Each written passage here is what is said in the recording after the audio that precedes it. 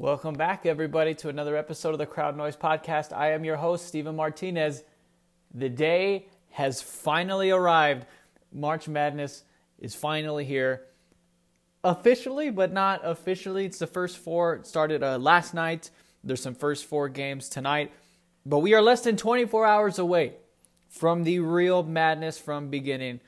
Today's kind of a special day. Well, it is a special day. It's our March Madness Bracket Palooza spectacular episode Wednesday edition. It's our first episode, not on a Thursday. We did it on a Wednesday because we want to watch the tournament tomorrow, and I know you want to watch the tournament also, so there's no reason for me to record and for you to listen to the show tomorrow, so we're getting it out today.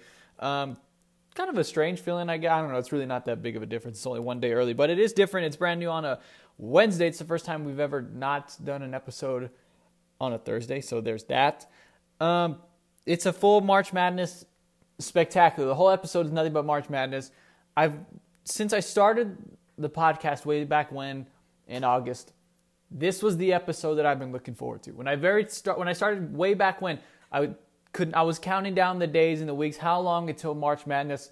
This is my favorite weekend of the sports year, of the year period. I don't know any other weekend that I have more fun. I don't go out. I don't party. I barely celebrate my own birthday. So this is the weekend where I am, this is where I'm the most ecstatic. And what kind of poetic justice. Today's the first day of spring, and it's the International Day of Happiness. And I could not be more jovial to just be alive today because we got March. I might get struck by lightning or hit by a bus today and not get to see March Madness tomorrow. But for the meantime, I'm in a pretty solid mood today. So we got some great stuff. It's all March Madness. I'm gonna be filling out my bracket now. Okay, some clarity here. I'm gonna hold myself accountable. I make multiple brackets. Okay, I do. I'm one of those guys. Now, I'm not the person you ask him, hey, who's your final four? Oh, well, in my 1A brackets, I have these four teams, and my 1B brackets, and like they have, they just give you all 27 of their final fours.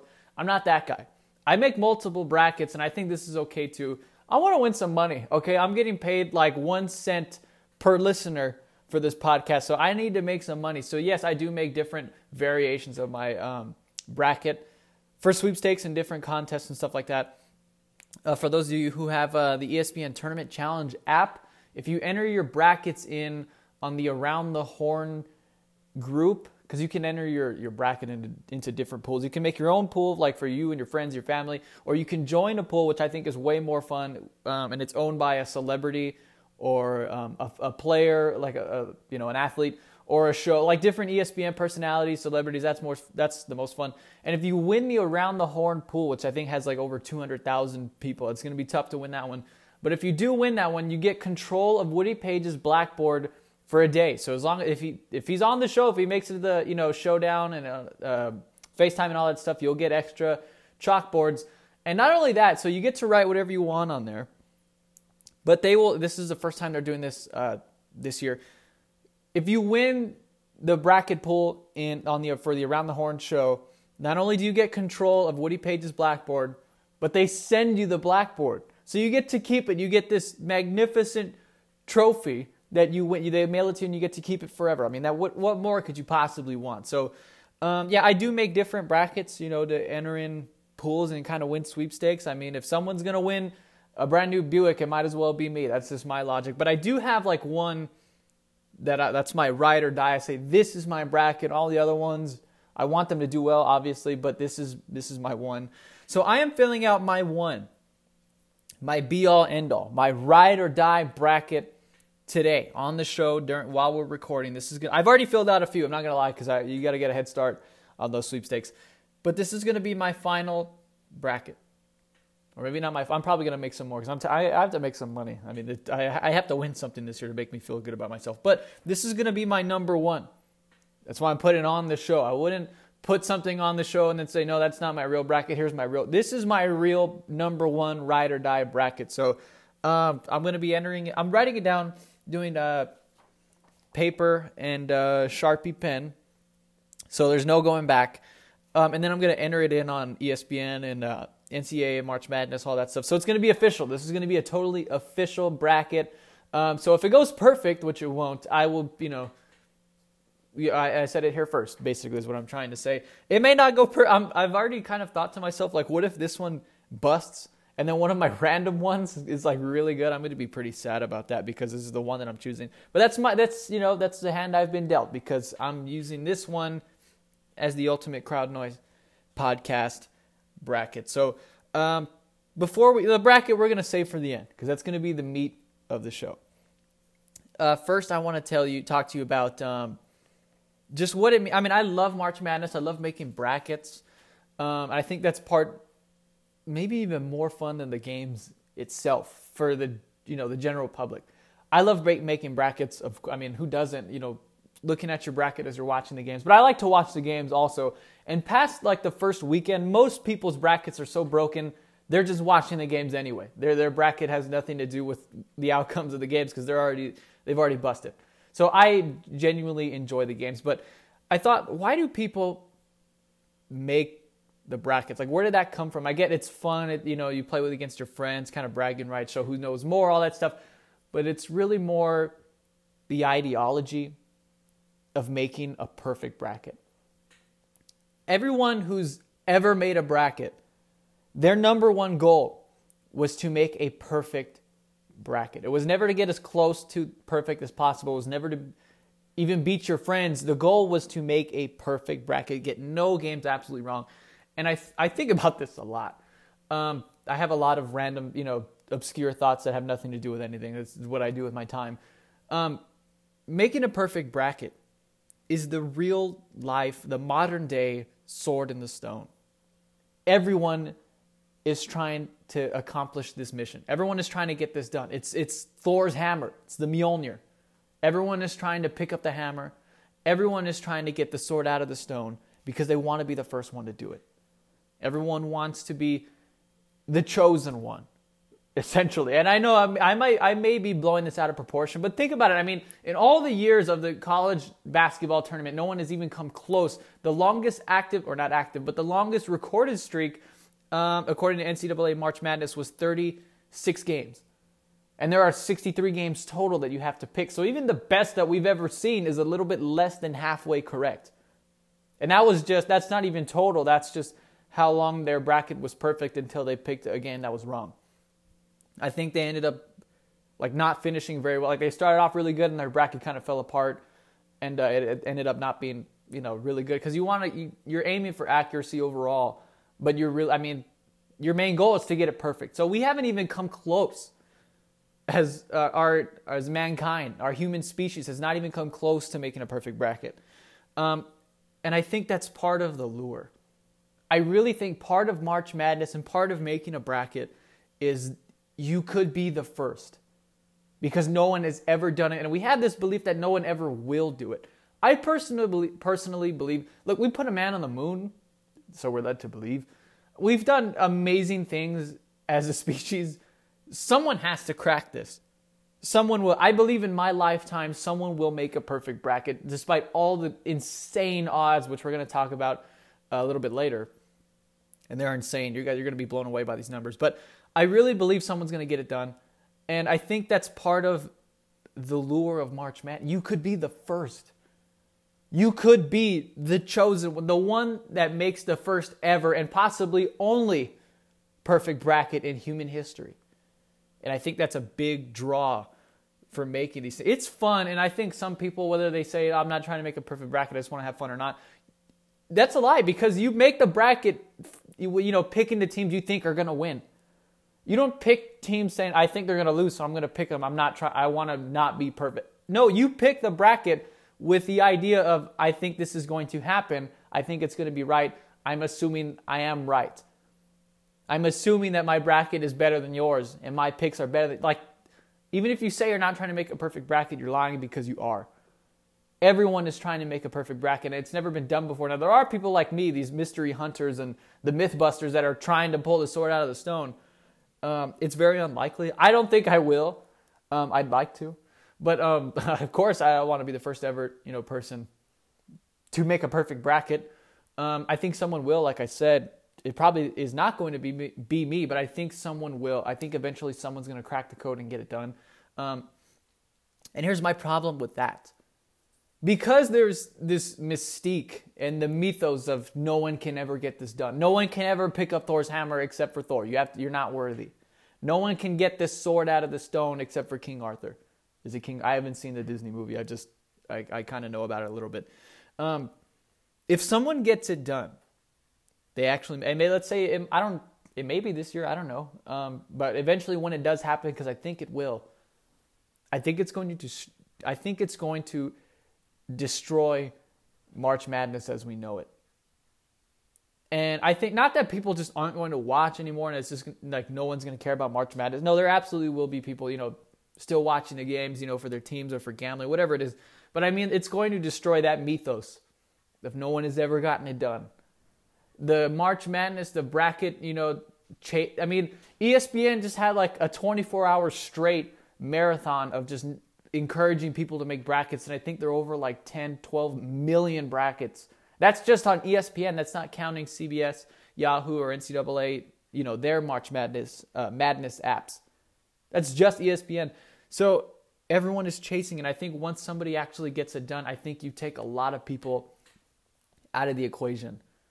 I think a lot of people are going to be deflated and kind of, they're going to be really disappointed. It takes away that they can no longer be the first to ever get it done. And it's deflating because if you think about it, if it's taken us this long to get one person, for one person to get it right, what are the odds that you're going to get it next year or, right after? So a lot of people are going to be deflated and not make any more brackets from here on out. I think if someone does, I think someone will, but when it does happen, I feel like it's going to destroy the integrity of making brackets. And I know I like to blow things out of proportion. I like to take things over seriously. This is just a game, but I really feel like it's more than that, like the way our brains work. Like, honestly, like you could just be some guy, you could be a mechanic in Sheboygan, Wisconsin. If you make the first perfect bracket, you go down in sports history. You literally go down in college basketball history, and a step further, like I said, sports history. You're going to be like the sports person of the year in Sports Illustrated. You made the first ever and probably the first and only perfect March Madness bracket ever. And I really think that's going to kind of destroy the integrity and take a lot of the fun away from, the March Madness lure. And I'm not saying don't try to make a perfect... No, definitely try, because I'm going to try. I'm telling you right now, I am going to try and ruin March Madness for everyone forever. But I just think when it does happen, and it's going to happen, I'm telling you right now, in our lifetimes, there will be someone who gets a perfect bracket. And when it does happen, I think it's going to ruin a lot of people's kind of love affair with making their brackets. If I make a perfect bracket, I'm like this year, I'm never making another bracket ever again. Or any year. Like maybe it's not this year, maybe it's 10 years from now I make a perfect bracket. I don't know. Let's just say it happens and it happens to me. I will never make another bracket ever. I may not even play fantasy. No, that's a lie. I will absolutely play fantasy. But like you've done it. You've reached the summit. Why in the world would you make another bracket ever again? You've already done the impossible. So, and for some people, that's part of the lure. They want to be the one who accomplishes the impossible. And so once someone else does it, it's not the same. So I really think while it is everyone's goal to make a perfect March Madness bracket, that could also be very like self-destructive for NCAA March Madness. And so here's the good news. Moving on. That's how you do a segue. It's unlikely that it's ever going to happen. I mean, the odds of it actually happening are, you have two chances, slim and none. I mean, it's unbelievable. Mathematically, it should not be, of course, nothing is impossible. You can get struck by lightning twice in the same day, and then on your way back home, you can get beat up and robbed by a leprechaun. Mathematically, that could happen. Will it happen? Probably not. But nothing is impossible. That's kind of like the March Madness bracket. Mathematically, it is possible. It is, theoretically it can happen, but probably not. And I think it will. I think I can't stress that enough. Eventually, someone is going to get it done. This isn't something that's just never going to happen. Like think like 60 years, like I'm 20 now. In 60 years, I'll be 80. Old, but still, with like that's, you could see someone living to that age. Like that's not outrageous for someone to be 80 and then continue, like still have like 10 years left. So when I'm 80 years old, 60 years from now, you're telling me not one person is going to get it done in 60 years? What? Okay, so we're in 2019. What's 2019 plus 60? 2079? No. Yeah, 20, because I'm always 1 year older than a year. Like it's 2019 now and I'm 20. In 2020, I'll be 21. Like I'm always, so yeah, it'll be 2079. And I'll be 80 years old. You're telling me not one person is going to get it? Like someone is going to get it. And then that'll be it. There'll just be one guy and then no one else will get it ever again. But the odds of that happen, that's why you're talking about once in 60 years, I would say probably. But that's it. Just once in 60 years. That doesn't really sound great, but that's about the best odds you're going to get. So here are the numbers. Now, I think a lot of us are kind of desensitized to the number. We've all kind of heard it. We're all kind of numb to it at this point. So I've got some other numbers to show you just how great, or how bad, I guess, those odds of you getting a perfect bracket really are. So we've all heard the number. 1 in 9.2 quintillion. We've all heard, I mean, it's almost like second, like, yeah, the March Madness is 1.92 quintillion. Who cares? It's not even, like, we've heard that number so many times throughout the years now that it doesn't even sound like a big number. Quintillion. Now, when I first heard it, I didn't even know quintillion was a number. I have to be quite honest with you. I did not know that was I mean, of course, the number scale is infinite, but I don't know what's after trillion. Like, I don't pay attention. I know that the numbers keep going on forever, for all eternity, but I don't know what numbers are out there. I know how to count. I just don't know how to count past the trillion, I guess. So when I first heard quintillion, I was like, wow, that's a huge number. Like, I didn't even know that was a number on the number scale. And then after a while, you keep hearing it, and then you memorize. You're like, oh yeah, 1 in 9.2 quintillion. Well, guess what? I'm the one. Everyone kind of has that idea, going back to everyone wants to be the one to pick up Thor's hammer and lift the sword out of the stone. But I don't think everyone truly, and because it's such a big number, and because no one has ever heard of it, we don't really fully understand the magnitude of 1.9 or 1 in 9.2 quintillion. I think it's too big for us to comprehend. It's like, some people, like if you've seen Captain Marvel, and if you haven't, skip the next 30 seconds because it's kind of a spoiler. There are some, religious figures or like some, higher powers that are just so powerful and all power. I was trying to say all being, that's not a word. But they're just so powerful that our brains cannot comprehend their physical form. And our brain just shows our body and our eyes like our perception of what that thing looks like because our brain can't comprehend their true form. That's kind of like what 9.2 quintillion is. It's such a big number. I'm going back to Captain Marvel. So there's the special, or is it the special intelligence? Or something like that, the ultimate intelligence, where it's like this being that's just so powerful, no creature can comprehend its true form. So you see it in the way that your brain presents it to you. Like the way you see it is not the way it looks. That's just the way that you can physically comprehend, what you're seeing. That's kind of like 9.2 quintillion. It's such a big number that we just say, oh, it's bigger than a billion, but that's not terrible. But it's way bigger than a billion. It's unbelievable. So here, the 1 in 9.2 quintillion, and that's counting out all the different combinations of the bracket, including 60. And that's 64 teams. That's not even 68, including the first 4, because we don't pick the first 4 games. Well, thank God, because it would just make things even more harder if you added those first 4 games in there. But that's just all different combinations of the 64 team bracket. That's just all different combinations of 9.2 quintillion. And so here are some things that are better, or if you wanted to get a perfect bracket, or I guess instances where you'd have better odds of accomplishing this than accomplishing a perfect March Madness bracket. So here we go. I saw that this is all courtesy of NCAA March Madness. They do some great videos on, if you have the app, if you have the March Madness app, which you should, you should have it anyway. They do all kinds of articles, about, the odds of making a perfect bracket. They're really fun to read. So go check those out. There are 7 quintillion, 500 quadrillion grains of sand on planet Earth.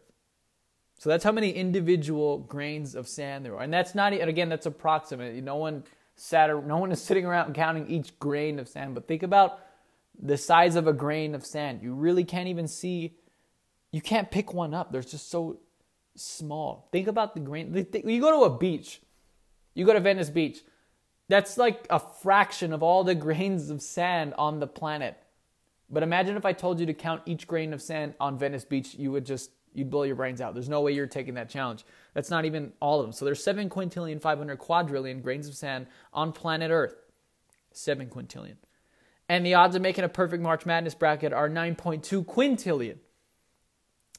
So with those numbers, if I picked out a random grain of sand on this planet, if I just walked around and I landed on a random grain of sand anywhere on Earth, I picked one out and I hit it and I put it in another place. I took one grain of sand and I put it in with a different group of grains of sand. And I told you, guess which grain of sand I picked. If I told you you had to get it right in your first try, you would have better odds of picking out my grain of sand than you would of picking out a perfect March Madness bracket. Let that sink in.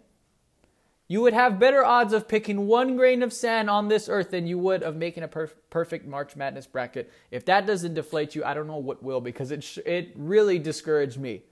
When I read that, I just kind of sunk in.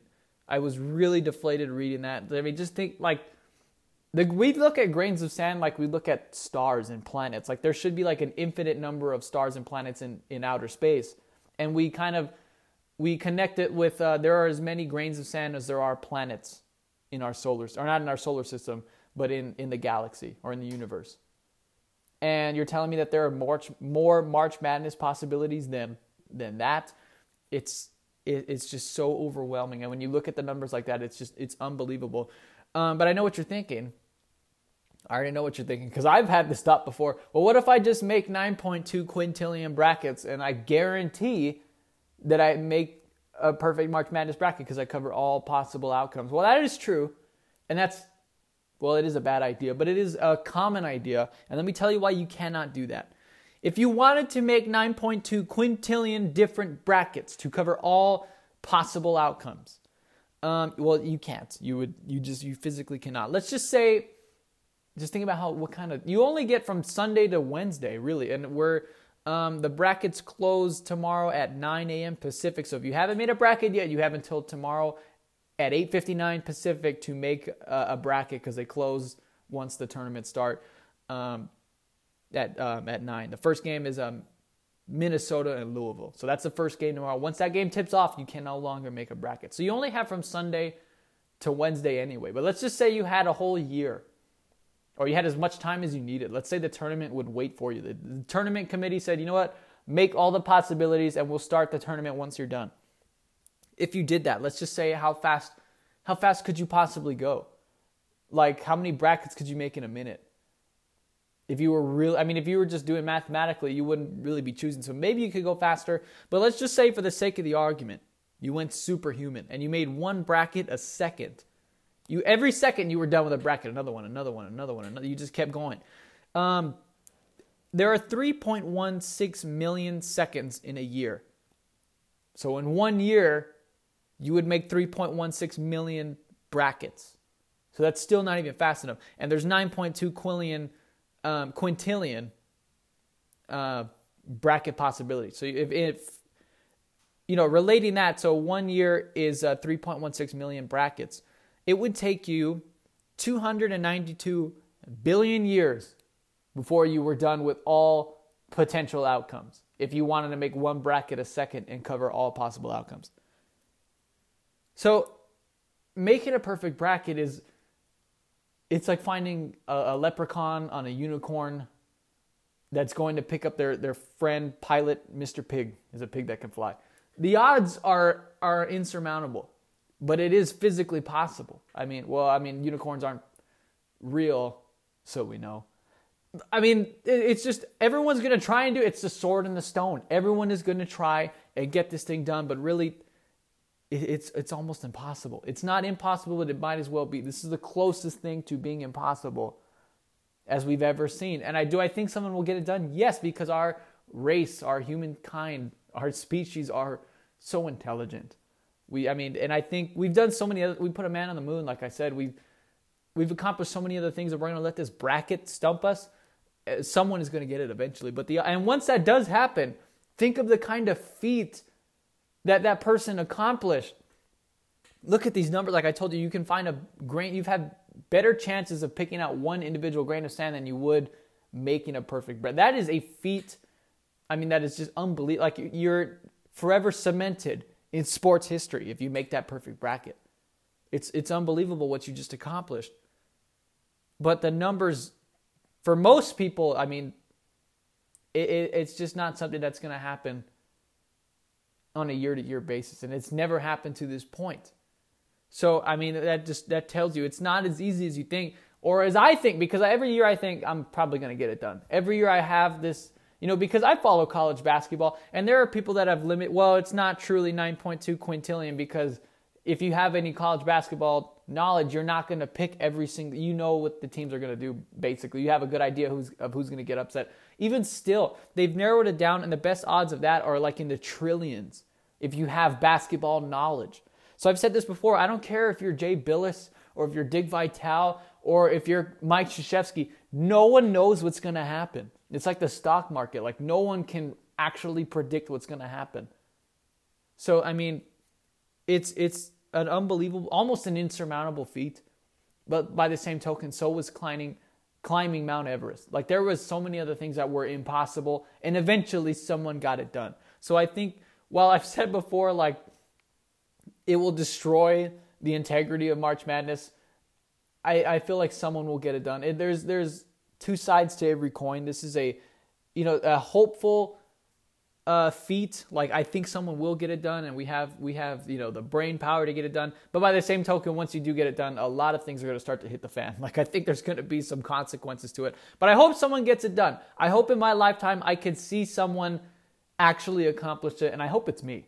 I really hope I get it done, because after that, if Warren Buffett still has his $1 billion bet going on, you guys, there will never be another Crowd Noise episode. You're never going to see me again, because I'm moving to Beverly Hills and I'm buying the most expensive mansion, and I'm going to ride off into the sunset. So if it is me, I feel sorry for a lot of you guys, because I will let the money change me. I'm not going to lie. I'm going to be upfront with you, because some people say when they win the lottery, I'm not going to let it change me. This is who I am. I'm like, no, I'm absolutely letting the money change me. I'm letting you know right now, so there's no questions about it. But even still, I'd be more motivated. Let's say if Warren Buffett bet $9.2 quintillion, make it equal odds to the odds of the tournament. That would be really interesting. And then I think someone would absolutely, the more money you put out there, the more motivation you're going to get from human beings. So with that, let's go ahead and get started. Let's get the journey of 1,000 miles or 9.2 quintillion miles begins with one step, and we are taking our first step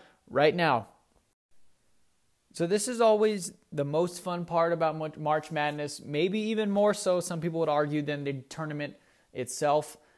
I don't know where I stand on that. I love college basketball. I love watching the games. I guess I would say that's not entirely true, because I watch college basketball during the season, and I'm not picking all the games, and I'm not making a bracket, during the season.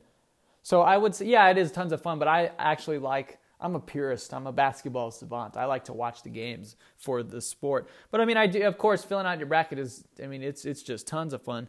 Before we get started with mine, I kind of teased that because I said we were going to get started, and then I lied.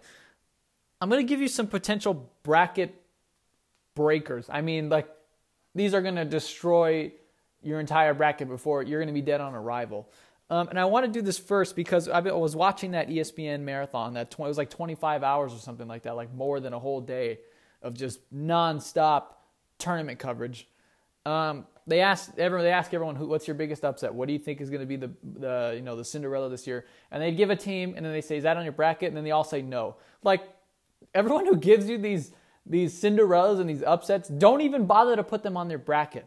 And neither will I, because while we could foreseeably predict these upsets, none of us are brave enough really to actually put them on our bracket. So, and then the same thing I'm going to have some upset. I'm not going to, if you have chalk, I'll save that for later. But You have to have upsets. You have to have a good mixture of upsets, and then you have to have those upsets advancing. Like, it's very rare that a team just gets upset and then that team just leaves in the second round, like UMBC. That was a shocker. I thought they were going to beat Kansas State in the second round, and they probably should have. But very rarely does that happen where you have a big upset and then they're done. Like, they just leave. Like, no, a lot of times they advance. Loyola Chicago last year was in the Final Four. So even a year with upsets or with a team that made a big upset and then immediately exited the tournament, there was another team that made an upset and it just kept going. So you have to have those teams advancing at least one round. I think in the past, like 8 or 10 years or something like that, a 10 seed, at least one 10 seed or worse made the Sweet 16. Or was it like an 8 seed or worse made the Sweet 16? So think about that when you're making your bracket. You have to have, your bracket needs to be ugly. Like, the better you feel about your bracket, the worse it is. Like, you should not have 2 or 3 1 seeds in the Final Four. Your Elite Eight should not be all 1s and 2s and 1 and 3, because that's where you got really edgy in the South region or whatever. Like, no, your bracket has to look ugly now, so that way later it looks a lot better. If it looks good now, I'm telling you right now, it's going to look ugly once the tournament starts. That's kind of the way it works. So here are potential bracket destroyers. I mean, just nukes that are going to be dropped on your bracket.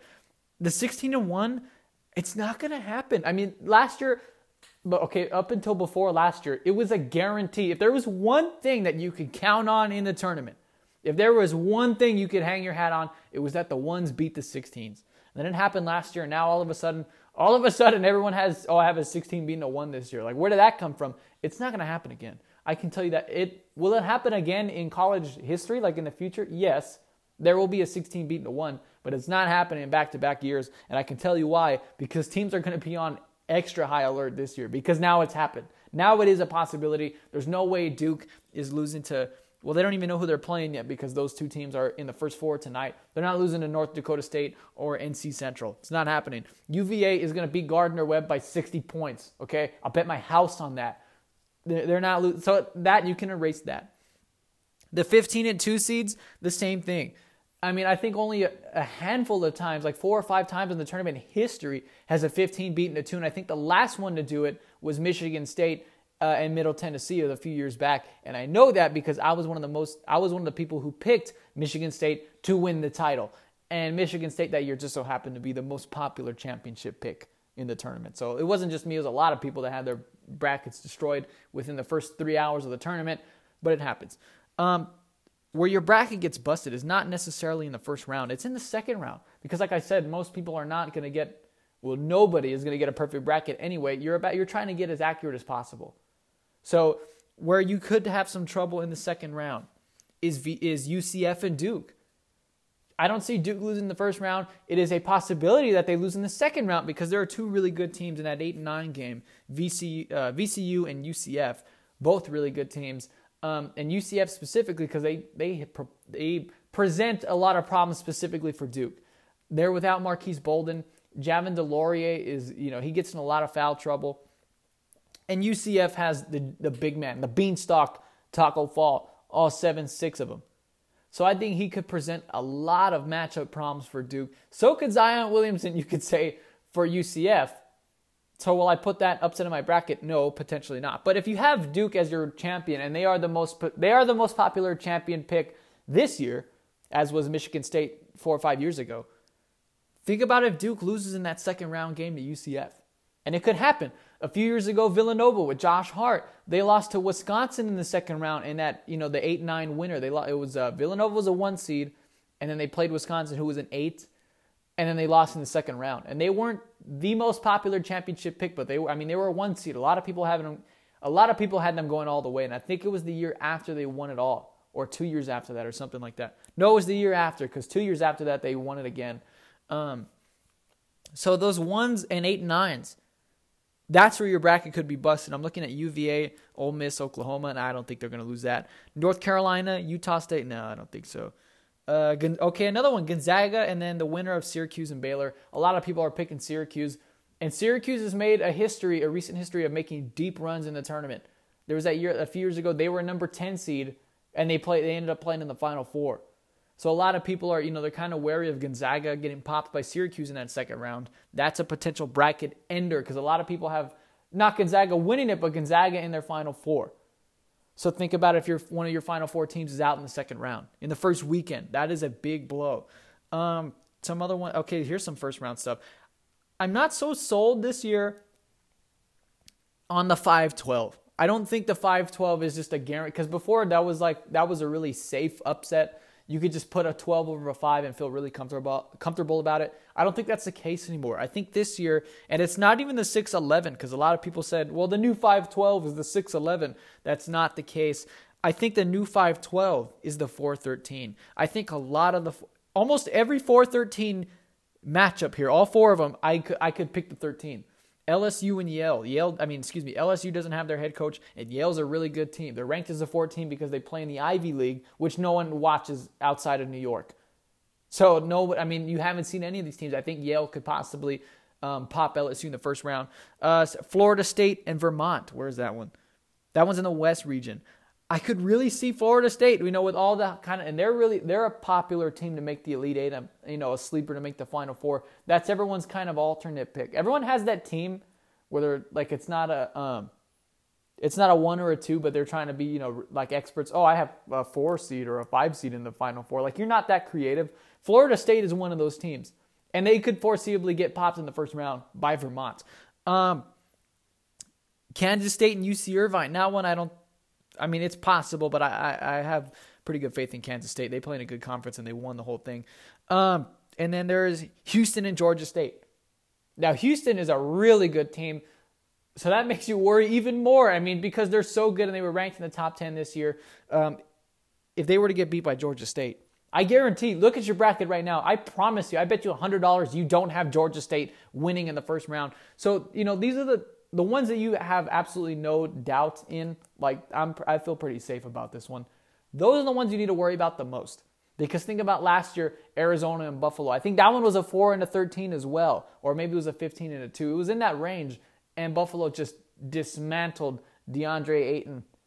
They embarrassed him. So be careful and, I will give you a pass here. I will give you a mulligan to go and revise your bracket, because you have to look out for these. The 5 and the 12s are easy because you're going to feel good about those ones. You're gonna, I'm picking a 12 over a 5. I'm really edgy here. I'm picking, huge upset. Those aren't the upsets. The upsets are behind that one, are below that, the 13 and the 4, the 15 and the 2, and the 14 and the 3, right? Yeah, there's a 3 and a 14, and a 14 and a 3.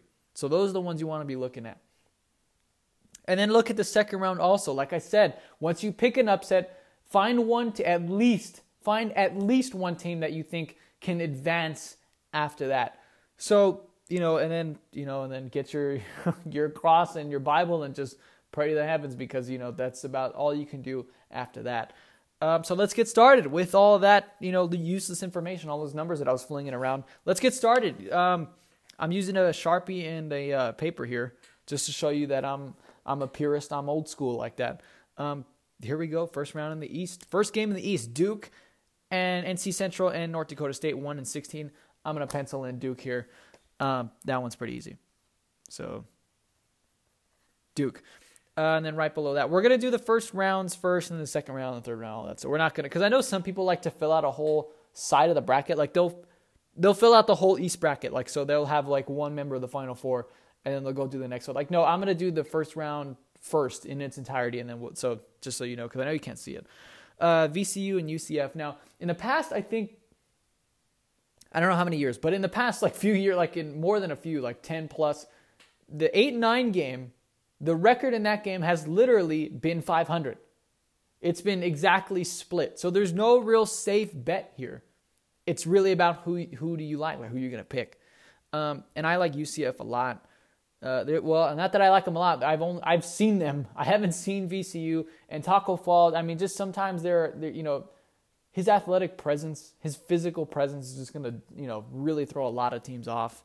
So I'm taking UCF in the first round there over VCU. So I have Duke and UCF in the second round. And at 5 and 12, Mississippi State and Liberty. Now, I haven't seen either of these teams. I'm not going to lie to you. But from what I've been told, And from when I say from what I've been told, I mean from what I've read on Google, is Liberty's a pretty good team, and the SEC is a good conference, but not a very deep conference. So I'm taking Liberty in the upset here. And there's a 5-12, so I'm not even following my own rule. You can have 5-12s, and you should. I'm telling you, if you have a bracket that looks good and you only have one upset, you're wrong. Start over, because there's going to be at least 2 to 3 upsets in every single bracket in almost every single round. So make sure you go back and double check. I'm going to take Liberty here over Mississippi State. Then Virginia Tech and St. Louis. Sorry, I have ugly handwriting. I thought it said St. John's, but it's St. Louis. Now, I love St. Louis. I'm going to be one of those guys right now. The kind of people who say, I'm picking them because I like their mascot.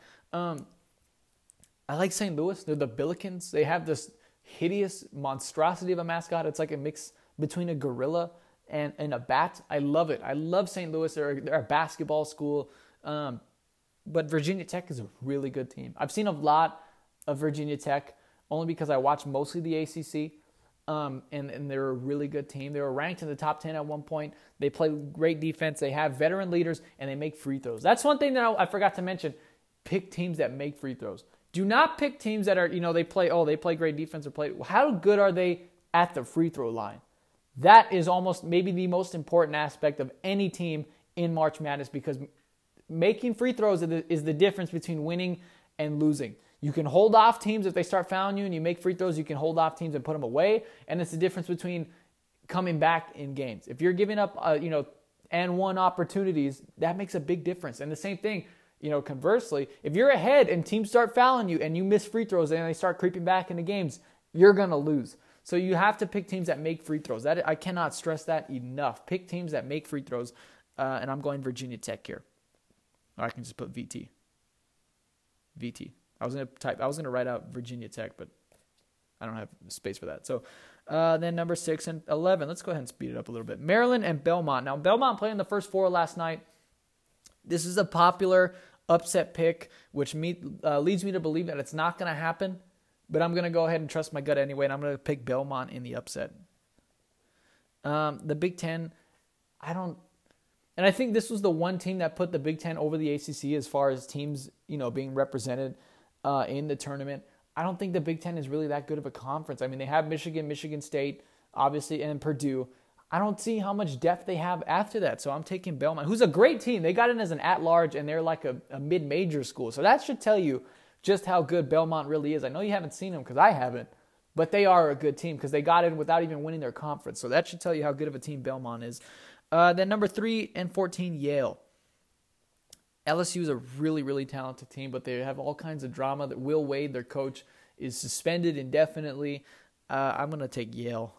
Even though LSU is, just by far more talented than Yale. I like the upset here. And so look at that. I already have an 11 and a 14 in the second round. So that forces me to advance one of those guys. And I like Yale against LSU. I think they can pop them for an upset. Number 7, Tevin. I was trying to say 7 and 10. Number 7, Louisville. And number 10, Minnesota. Now, this is the first game of the tournament. It's going to kick off all the festivities tomorrow at 9 Pacific, 12 o'clock Eastern. I like Louisville here. I mean, they're a pretty good team. Again, I guess you could say I have a slight ACC bias only because that's who I've seen the most. I've seen mostly the ACC. I'm not going to lie to you. And Louisville's a good team. They're not great. They're good. They're not great. Okay, they probably should have beat Duke. They blew like a 20-point lead at home. So there's another quality win they should have. And again, the Big Ten, I'm not a huge fan of.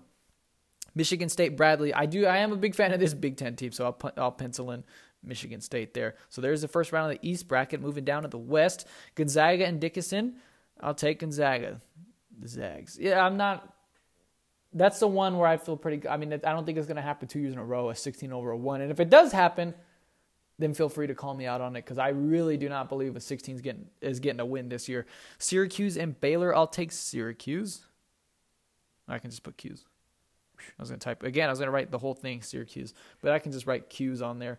Marquette, Murray State. Now, this is a popular 5 and 12, and the popular upsets are the ones that I try to stay away from because, the general public really does not know what they're talking about. And the reason it's a popular upset pick is because of Ja Morant. Now, I'm not doubtful on Ja Morant's talent or his ability to be a great NBA player, but Marquette is a good team. They play in the Big East. Their big problem is they don't play any defense whatsoever, but I think they're going to be deep enough to beat Murray State. And Murray State has not beaten a top 25 team, top 25 team, or a team in any Power 5 conference. Once they play the big dogs, they usually get beat. If you stop John Morant, you stop the team. I'm going to take Marquette here, the 5 over the 12.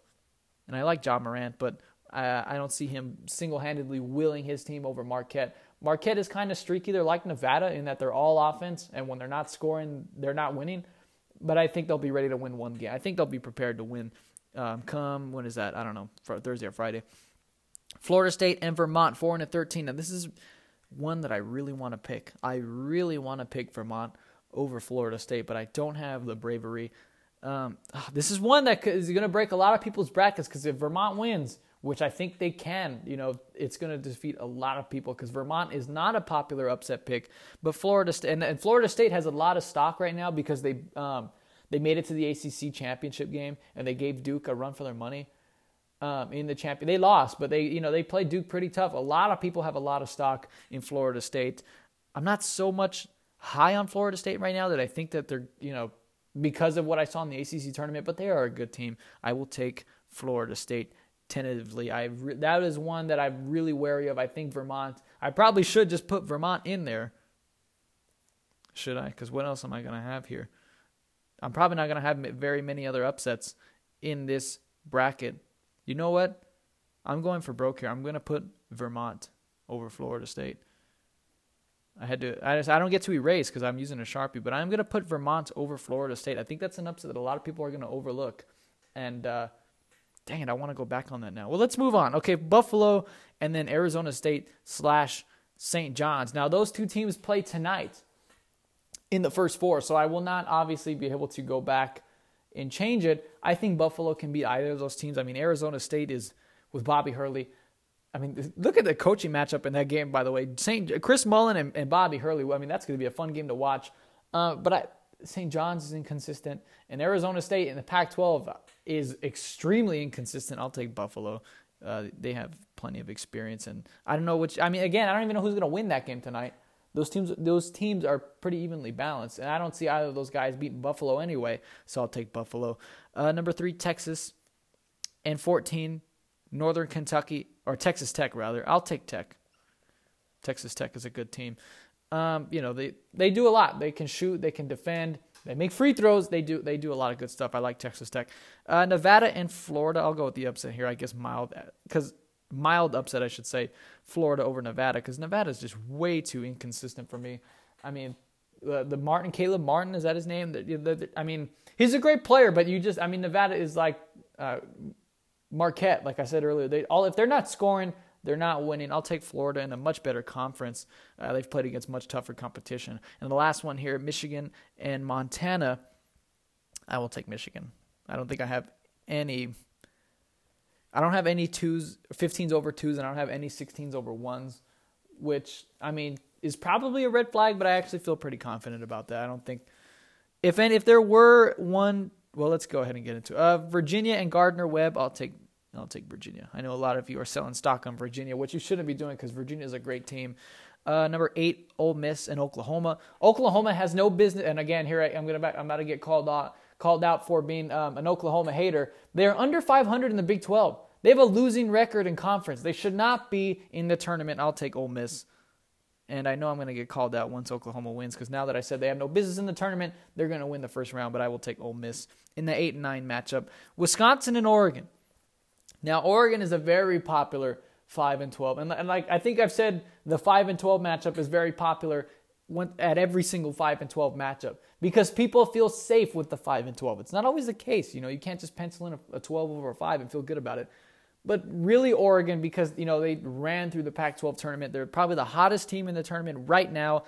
And some people are putting Oregon in the Elite 8. I would not go that far. I think they are hot enough and they have enough momentum to win at least one game. I think they will get past Wisconsin. I'll take the Ducks in the first round. They have Peyton Pritchard, who has been to a Final Four in his career. Dana Altman also has plenty of postseason experience. I think they will get past Washington. I don't know how much further they will get from there. Number 4 and number 13, Kansas State and UC Irvine. Very tempting to pick UC Irvine, but I will go with Kansas State. They play in a good conference, and they won the whole thing I think they won the regular season conference tournament, and then regular season conference champions, and then the conference tournament, Iowa State won the tournament, or I might have those flipped, but they are the two champions in the Big 12. Number 6, Villanova, and number 11, St. Mary's. I'm going to take Villanova just because of Jay Wright. And Villanova has some good wins. They have struggled this year, but at times they look like Villanova, and at times they really don't. They don't look like Villanova. So, it's tempting to pick St. Mary's here, but I will go with Villanova because they have Jay Wright. I think it will have them in order to win at least one game, and they'll take care of St. Mary's. And St. Mary's, another popular upset pick because they beat Gonzaga. And that was a while ago. They were one of the first conference champions to punch their ticket. There might be some rust there in Villanova. I think they won their conference tournament on Sunday, so they're still, or Saturday during the weekend. So they're still very fresh, and they're in game shape. Purdue, number 3, and number 14, Old Dominion. I want to pick Old Dominion here because I'm high on the 14-3, but Purdue is a good team. I will take Purdue over Old Dominion. Number 7, Cincinnati, and number 10, Iowa. This one is kind of a tough one. I don't have any Big Ten teams advancing. That doesn't mean I'm going to force myself into picking Iowa. I will take Cincinnati because the American Conference is a very good conference. And another, kind of conference that nobody watches that has a lot of good teams. They have Houston, UCF, Cincinnati, all really good teams. And nobody watches any of those games. Number 2, Tennessee, and number 15, Colgate. I will take Tennessee. Now, that is the one. Now, when I was going to talk about 15s and 2s a little bit earlier, and then I cut myself off, that is the one 15 and 2 where I am kind of cautionary on. If you really want to, if you just decide, I have to pick a 15 over a 2, if you take my advice, I would say it's Colgate over Tennessee. But here I am picking Tennessee. So take that with a grain of salt. One of the 7 quintillion grains of salt on the earth. Take one of those because I don't think, Tennessee's a veteran team. I don't see it happening to them. But it could. Again, if there was one 15 over a 2 that I had to pick, it would be Colgate over Tennessee. So there's that. Moving on to the Midwest bracket, the last bracket in the first round, North Carolina and Iona.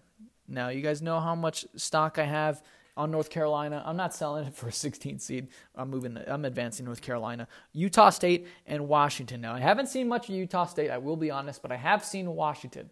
And Washington plays in the worst Power 5 conference in America, and they're not even the best team in that. So I'm going to take Utah State over Washington. I took Oregon, who plays in the worst conference in America, but they won it, and they're playing really well right now. And I think they draw a pretty interesting matchup in a 12 and a 5. So I will take Oregon at the South bracket. Washington, no thank you. Auburn and MSU, another very popular 12 and a 5. Everyone loves these 5-12 games. Now, and a lot of people here, especially around these parts, are picking NMSU because it's El Paso 2.0. Auburn won the SEC, which included Tennessee, which included LSU, and which included Kentucky. Auburn beat all of those guys. Now, they didn't play all of them, but, they won. They came out on top in the tournament that included those other 3 teams. If you win the SEC, you are a very good team. I don't see, and I picked NMSU last year to beat, I believe it was Clemson, and they got blown out by 20 points. And NMSU has a lot of wins this year. I think they're 30-3 or something like that. They are a veteran team, but I am taking Auburn because Auburn won a very difficult conference, and, they have a great coach as well. So I will take Auburn 5 over 12. Now, Kansas, number 4, and Northeastern, number 13. Kansas is not a very good team. They are missing a lot of players. LeGerald Vick and Udoka Azubuike. They would be a much better team if they had those 2 guys, but they don't, and they've struggled. They do not look anything like Kansas or how a Kansas team should look.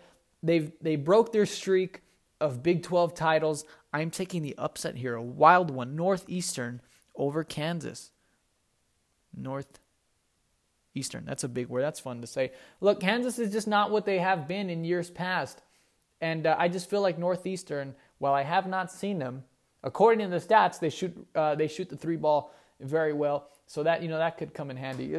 That's what you want to look at teams. Are they a veteran team? How well do they shoot the 3-pointer? How well do they shoot free throws, and can they defend? And Northeastern shoots 3-pointers. So check 1 box out of the 4 there. So I will take Northeastern in upset. Number 6, Iowa State, and number 11, Ohio State. I will take Iowa State because they play in a very good conference, which they won, and Iowa State is a very good team. Moving down, number 3, Houston, and number 14, Georgia State. Now, this is a very tempting upset pick right here. Very tempting. I don't know how brave I am as far as picking upsets. I think Houston is a very good team. They've been in the tournament in the past recently, so they have players with postseason experience. I'm going to force myself to pick Houston, even though I want to pick Georgia State. Potential upset right there. Kind of like, and I did put Vermont over Florida State, so I already have a 13 over a 4. I do not have a 14 over a 3. But it's not how it works. It's not like you need one upset in every seeding. That's not the way it works. But, I will take Houston over Georgia State tentatively because they are a good team. I mean, I've only seen them lose. I saw them lose against UCF, and then I saw them lose in their conference tournament. So the only times I've watched Houston, they've lost. And I'm trying not to let that be the last thing, because they say you always remember the last thing you saw or the last thing you hear.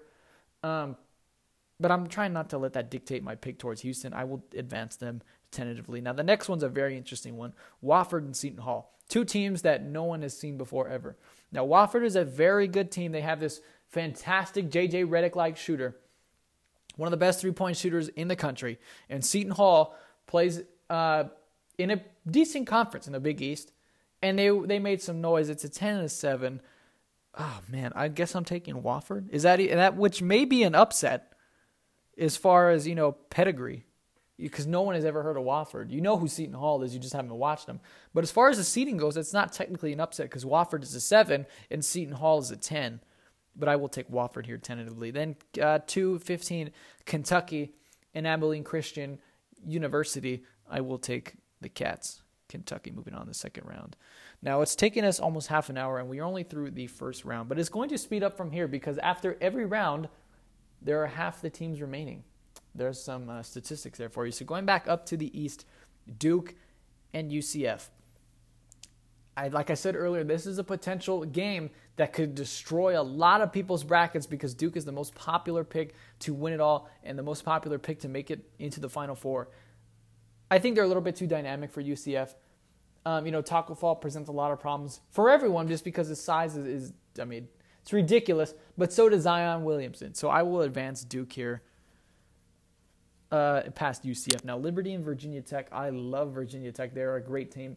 Like I said, you have to have a school an upset school that advances past the second round because in the past 8 to 10 years or whatever, at least one 8 seed or worse has made the Sweet 16 and then even the Elite 8. So, be careful. Don't just pick upsets and then go all chalk after that because I've seen a lot of people do that. They have a bunch of upsets in the first round, and then after that, I'm done. I can just pick the best teams now, the higher seed. It's not the case, but I will take Virginia Tech because they are a very good school and they are a very good team. Enter Sandman. Now, the next one, I have my 11 and my 14, Belmont and Yale. This is very tough because those are 2 upset schools that I haven't seen a lot of, but Belmont, like I said, if you make the tournament as an at-large, and you're a mid-major school, that tells me how good you are. I will advance Belmont over Yale. Then Louisville and Michigan State. I'm tempted to pick Louisville only because Tom Izzo, at times, his teams struggle in the postseason, but I think he can take care of business against Chris Mack. And the Cardinals, I will advance Michigan State. In the West, I have Gonzaga and Syracuse. Now, Syracuse is a very popular upset in the second round. I think Gonzaga is a very good team, and people have that kind of perception of Gonzaga, the way they have a perception of like Belmont or Wofford. They play in a small mid-major conference. They're not good. They were number 1 in the nation for a reason, folks. I mean, they have a very, very good team. I think they're good enough to get past Syracuse. I will advance them. Do I think they'll win it all? Well, please hold because we're gonna find out pretty soon if I think they're gonna win it all. Now, Marquette and Vermont. That seems pretty straightforward. I guess I'll take Marquette there because I'm not even sure Vermont's gonna make it past the first round. So I guess I'll take Vermont. I'll take Marquette. Should I take Vermont because apparently my inner consciousness, my psyche is telling me to pick Vermont over Marquette. I will not. I'm going to take Marquette. Buffalo and Texas Tech. I will take Texas Tech because they are a veteran team. They play defense very well, and they can shoot the ball. They can shoot the 3 ball very well. Texas Tech, a school that not many people are talking about, making the Final Four or even the Elite Eight. So, because Buffalo is a good team. I think the reason for that is they're going to have to go through Buffalo, and Buffalo's a very good team, and they're a popular school because of what they did in the tournament last year. But I will hold stock on Texas Tech and move them on. Now, Florida and Michigan, this one is pretty tough because, again, conversely, like Houston, the only times I've watched Michigan, they've lost. And it was all the times they played Michigan State. So I haven't seen much of Michigan. I would like to see them lose in the second round for no reason whatsoever, just because I like to be a pest and I want to see Michigan lose. I'm gonna advance Michigan past Florida because I don't know how good Florida is in the first place. It's no guarantee they're gonna make it past Nevada. So I will pick Michigan. Moving on to the South bracket, Virginia and Ole Miss. Ole Miss is a pretty good team, but I will take Virginia because they are an even better team. Oregon and Kansas State. Now, like I said, Oregon is extremely hot.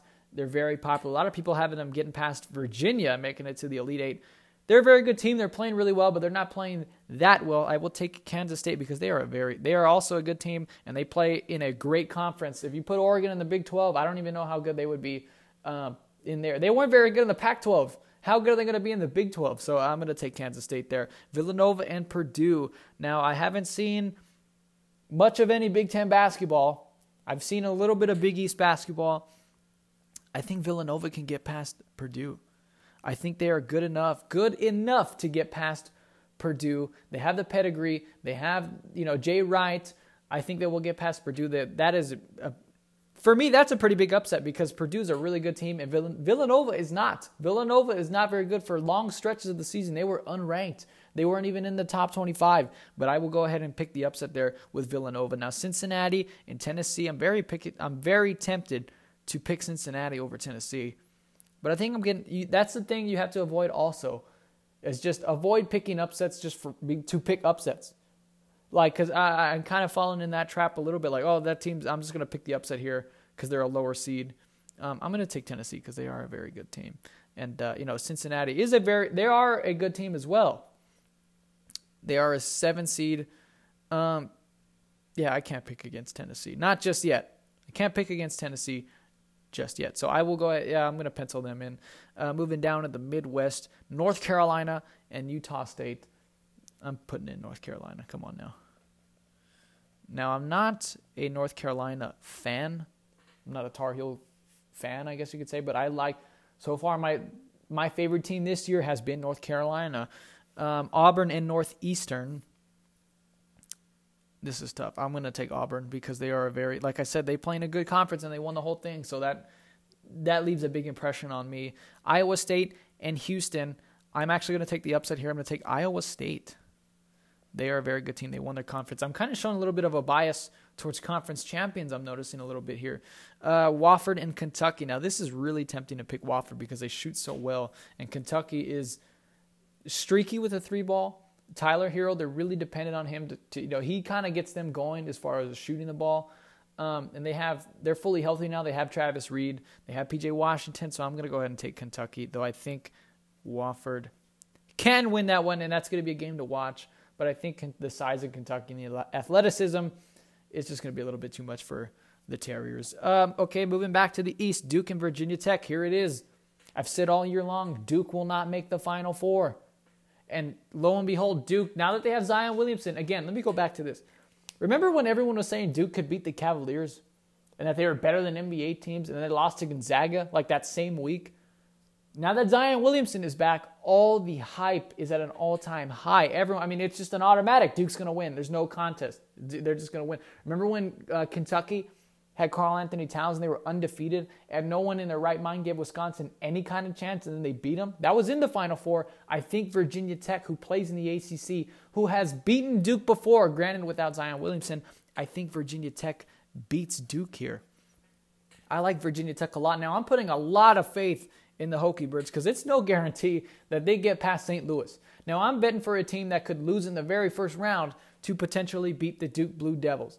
So, I'm investing a lot of stock here, but I think Virginia Tech, I'm sticking with my guns. I've said it way back when. I don't even, since like last year, it might have been in November or September. or not September, October. I get my months confused. Remember that? I've said since way back when, Duke will not make the Final Four with all these freshmen. They will not. And everyone picking Duke actually makes me feel better about that proclamation. So I am taking the Hokie Birds here over Duke. Now, Belmont and Michigan State, I am really tempted to take Belmont here. Only because, I have them already here. What is this, a Sweet 16 already against Michigan State. And they are a very good team, as I've said many times before. But I'm going to go ahead and take the Spartans, Michigan State. I think they are good enough. They have enough experience with Cassius Winston to avoid and kind of slow down any runs that Belmont's going to give them. I will take Michigan State there. Gonzaga and Marquette, I will take Gonzaga. Because, like I said earlier, Marquette is way too inconsistent. I don't feel comfortable about them making as far as I have them in the first place. So I will take Gonzaga because they are more consistent. And they have more postseason experience. Now, Texas Tech and Michigan, I will take Texas Tech. I really have a lot of stock on Texas Tech this year. They play great defense. They can shoot the ball. They are a veteran team. They were here last year. It didn't end the way they wanted to. I think they had a pretty early exit. But I will take Texas Tech. I think this is kind of their year to really make some big, take some big steps forward in the tournament. Now, UVA and Kansas State is a very interesting game because Kansas State, plays very similar to Virginia. They both play kind of, defensively.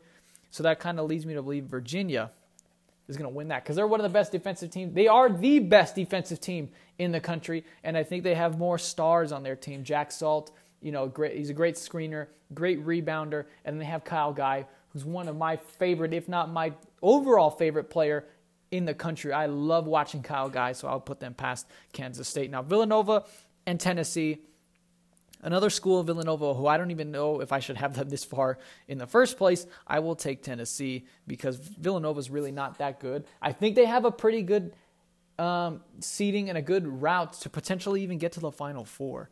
I mean, they have a really favorable bracket, does Villanova. They have a puncher's chance to get out. I don't think they will, but they do have a shot. They will make it that far in the Sweet 16, but I will take Tennessee. North Carolina and Auburn. Now, Auburn's a really good team. I have them getting past two schools who they probably shouldn't even get past in the first place. I will take North Carolina. They're a really good team. They won the SEC, as I've said like 40 times throughout this podcast. But it's no guarantee that they'll get past NMSU. And if you don't get past NMSU, you are not a very good team.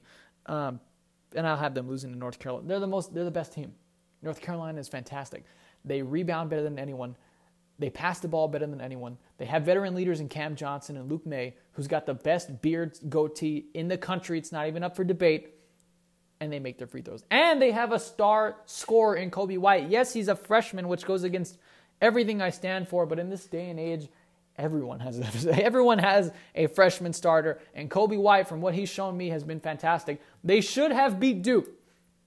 In the ACC championship game. It was kind of surprising for a Roy Williams team to have botched the last two possessions as bad as they did. Cam Johnson took a step-back three. Just blanketed step-back three for the win.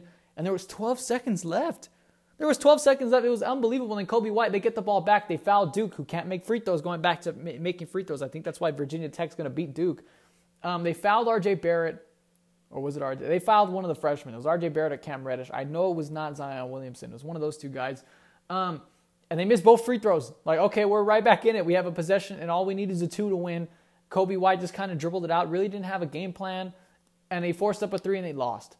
So I don't think that's going to happen again. They should have beaten Duke this last time. I think that's good enough for them to beat Auburn. Going down to Iowa State, Kentucky. I'm taking the upset here again. Iowa State, I think they are really balanced team, and I'm kind of showing a bias a little bit towards the Big 12 because the Big 12 has really good teams. They play defense, and they can shoot as the ball as well. Now, going to the Elite Eight, I'm setting up my Final Four here. Some shockers, to say the least. Virginia Tech and Michigan State.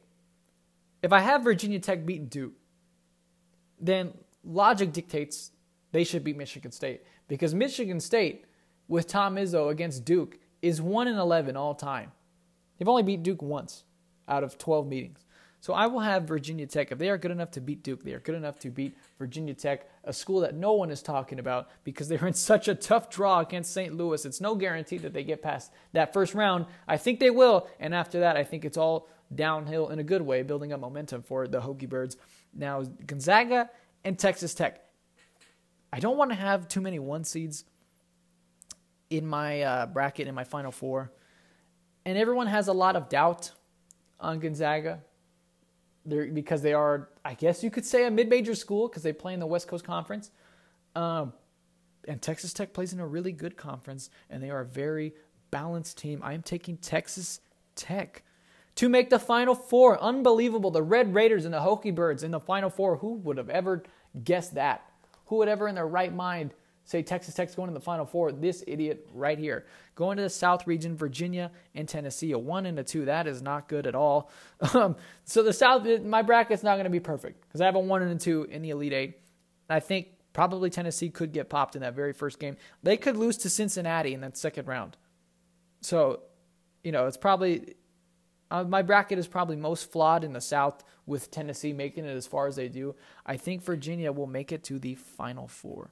Virginia is that good. They have the shooting of Ty Jerome and Kyle Guy. Now, their problem, they cannot stall. They cannot get stalled with the athleticism and the size of Tennessee, which is going to give them a lot of problems because Virginia, when they are not scoring, they're in a lot of trouble. And you saw it against Florida State. Their size and their length, their athleticism really disrupted Virginia's shooting, and they weren't able to stop them defensively, and then they just never got it going. It was kind of like a repeat of UMBC because they just never got into a rhythm, and that was just the end of them. They never really got it going. Their offense, they're a defensive team, but they have to rely on their offense. If their offense is not scoring consistently and knocking down open jumpers, Virginia's going to be in a lot of trouble. But I don't really have that much faith in Tennessee anyway, so I will take Virginia. Now, North Carolina, Iowa State. I'm not going to make the same mistake and just putting in Virginia Tech, or putting in Iowa State like I put in Virginia Tech. North Carolina, I've had stock on them all year long. I'm not giving up now. So my Final Four, as disgusting as this looks, I have Virginia Tech, Texas Tech, Virginia, and North Carolina. I have 2 1 seeds. I have a 4 seed, and I have a, where is Texas? A 3 seed. I have a 4, a 3, and 2 1s. So, it's never, if the tournament followed the rules, we'd have 4 1 seeds. And that has only ever happened one time. Ever. There's only ever happened once where all 4 1 seeds have made the tournament. I think it's only happened 2 or 3 times over the last 15 years where 3 1 seeds make the Final Four. It has happened that 2 1 seeds make it, though that is more rare. And then, most of the time only 1 seed makes it. But I think Virginia is good enough. They're on a mission.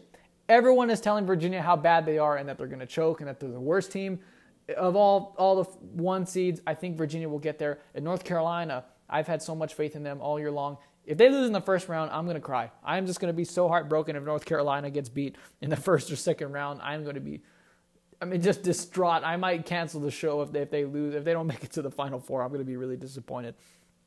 Virginia Tech and Texas Tech. This is really tough because I can't, it's unforeseeable that these two schools even make the Final Four. So how am I going to predict if they're going to play each other? It's going to be really tough to pick Virginia Tech and Texas Tech. I think Texas Tech does a little bit better job of scoring. I think they're more proficient when they have to score the ball than Virginia Tech. And I think that's going to be the difference because they're both really good on defense. And ultimately something's going to have to give. I think Texas Tech will make enough threes to win this game. I'm taking Texas Tech to make it to the national championship game. Now, Virginia and North Carolina. These two schools are familiar. They're both ACC schools. They've played each other. This was something that I was hoping to see in the ACC championship game, though neither of those schools even made it that far. They both got knocked out in the semifinal. I think North Carolina is experienced enough and they're fast enough. That's the thing with people just they take for granted North Carolina's speed. Even off of made shots, they're getting the ball out of the net and they are running. I think that's the kind of pace you have to play to beat Virginia. Because if you play at Virginia's pace, you're going to lose. You have to throw Virginia off of their tempo and off of their defensive pace. I think North Carolina is going to be fast enough to get them out of their, get them out of their comfort zone, fast enough to disrupt their defense and score and force Virginia to score, because Virginia is not an offensive team. We know that. They're not a fast team. They're amongst one of the slowest teams in the nation. I think Carolina's pace is going to dictate the pace of the game rather than Virginia. I will take North Carolina. So, in our championship game, we have Texas Tech, the Red Raiders, against the Tar Heels. And, it seems like it's just kind of predetermined for me, because it kind of is. I've been, and it's not a surprise. I've had so much faith in North Carolina. They've been the best team that I've seen for a while. Now, it hasn't been all year. They got blown out at Louisville, or by Louisville. Or it was on the road. But anyway, they were blown out by Louisville. I mean, it was an ugly loss. A lot of people wrote them off. And it was easy to write them off because of who they played with in their conference, Duke. All people needed to see was that one loss, and that was it. Duke was the best team in the country. But they've turned it around since then. They're playing at North Carolina pace. They're rebounding like a North Carolina team. They pass the balls better than anyone in the country. I mean, they're so much fun to watch. You have to watch North Carolina the first few games of the tournament, because they're fast. They pass the ball. They shoot well. The North Carolina Tar Heels are my 2019 March Madness champion. I'm taking the Heels to win it all over the Texas Tech Red Raiders. So that tells you how accurate this bracket is. But I think the rest of my bracket, it's a coin flip. But I strongly feel, if there's one thing that I can hang my hat on, I feel like North Carolina will win this year. I think Roy Williams adds another trophy to his already, he's going to have to add another trophy case. I don't even know how much room he has left in the trophy case he already owns. I'm taking the Heels. Now it's time for me to sign this thing. There's my disgusting signature. There it is. North Carolina over Texas Tech, with Virginia Tech and UVA in the Final Four. It's set in stone. And don't harass me, okay? Don't bully me about how my bracket is busted. How many times do I have to go over the 9.2 quintillion? No one's bracket is perfect, so stop bracket shaming people. I'm not going to bracket shame anyone. If you have 4 1 seeds, I think you're wrong, but take a picture and post it, because at one point in time, everyone's bracket is perfect. Right now, everyone's bracket is looking great. Everyone is unblemished. Everyone is feeling great about their picks. And then in about an hour after the game start, they're going to feel really terrible, and then they're just going to head on over to Buffalo Wild Wings and then just, kind of sulk in their misery. But do not bracket shame anybody, because nobody knows. Like, I can't say it enough. Nobody knows what's going to happen. There's no perfect science. You can try different strategies like I did. None of them will work. But for the meantime, I'm taking the Heels to win it all. That is our episode this week. There's no quote of the week, because there weren't any March Madness quotes that I didn't feel like taking any quotes for the first 4 teams. They're all going to lose in the first round anyway, except for Belmont. I think Belmont could potentially make a pretty good tournament run. And I hope they do, because I have them going pretty far. What do I have them going? Oh, the Sweet 16 in my bracket. So yeah, they better win some games. No quote of the week. Yeah, that's our show. I hope you enjoy the games, guys. It's going to be a fantastic weekend of basketball, starting tomorrow at 9 a.m. Pacific, with Louisville and Minnesota kicking off the festivities. All the games are going to be on CBS, TBS, TNT, and True TV. All 4 of those channels will have complete coverage, and you're going to have to go back and forth. Make sure, if you're in charge, or if you're not in charge, make sure you find a good pilot for the remote. Don't have one guy who sits on one game for the whole tournament. You know how many games there are throughout March Madness, especially during the first and second weekends? Don't give it to the guy who's going to watch one game. And if you are that guy, get out. If you want to watch one game and that's it, go watch by yourself, okay? No one wants to have a March Madness party with a guy who's watching one game and that's it. Get out of here. No one wants to hang out with you. And if you are the guy in charge of the remote, be smart about it. Don't change the channel every minute and a half. Be smart. If there's a timeout or there's a foul, okay, I'm changing it. If there's, a commercial media timeout, I'm changing it. If there's a halftime, definitely change it if their game's going into halftime. Be a good pilot. Be a good driver. And have fun, more so than anything. Have fun watching these games. This has been the Crowd Noise Podcast, the first ever March Madness Bracket Palooza Spectacular Wednesday edition special in March. You can listen on Apple Podcasts. You can listen on Anchor Podcasts, and you can listen on Spotify. I can't wait, you guys. If you made it this far, thanks for putting up with my horrendously convoluted March Madness picks. I hope it helped you out a little bit with maybe you had some trouble with your bracket and you were kind of looking for some advice. I probably didn't help, but I hope I did. I'll talk to you guys next Thursday. Enjoy the games.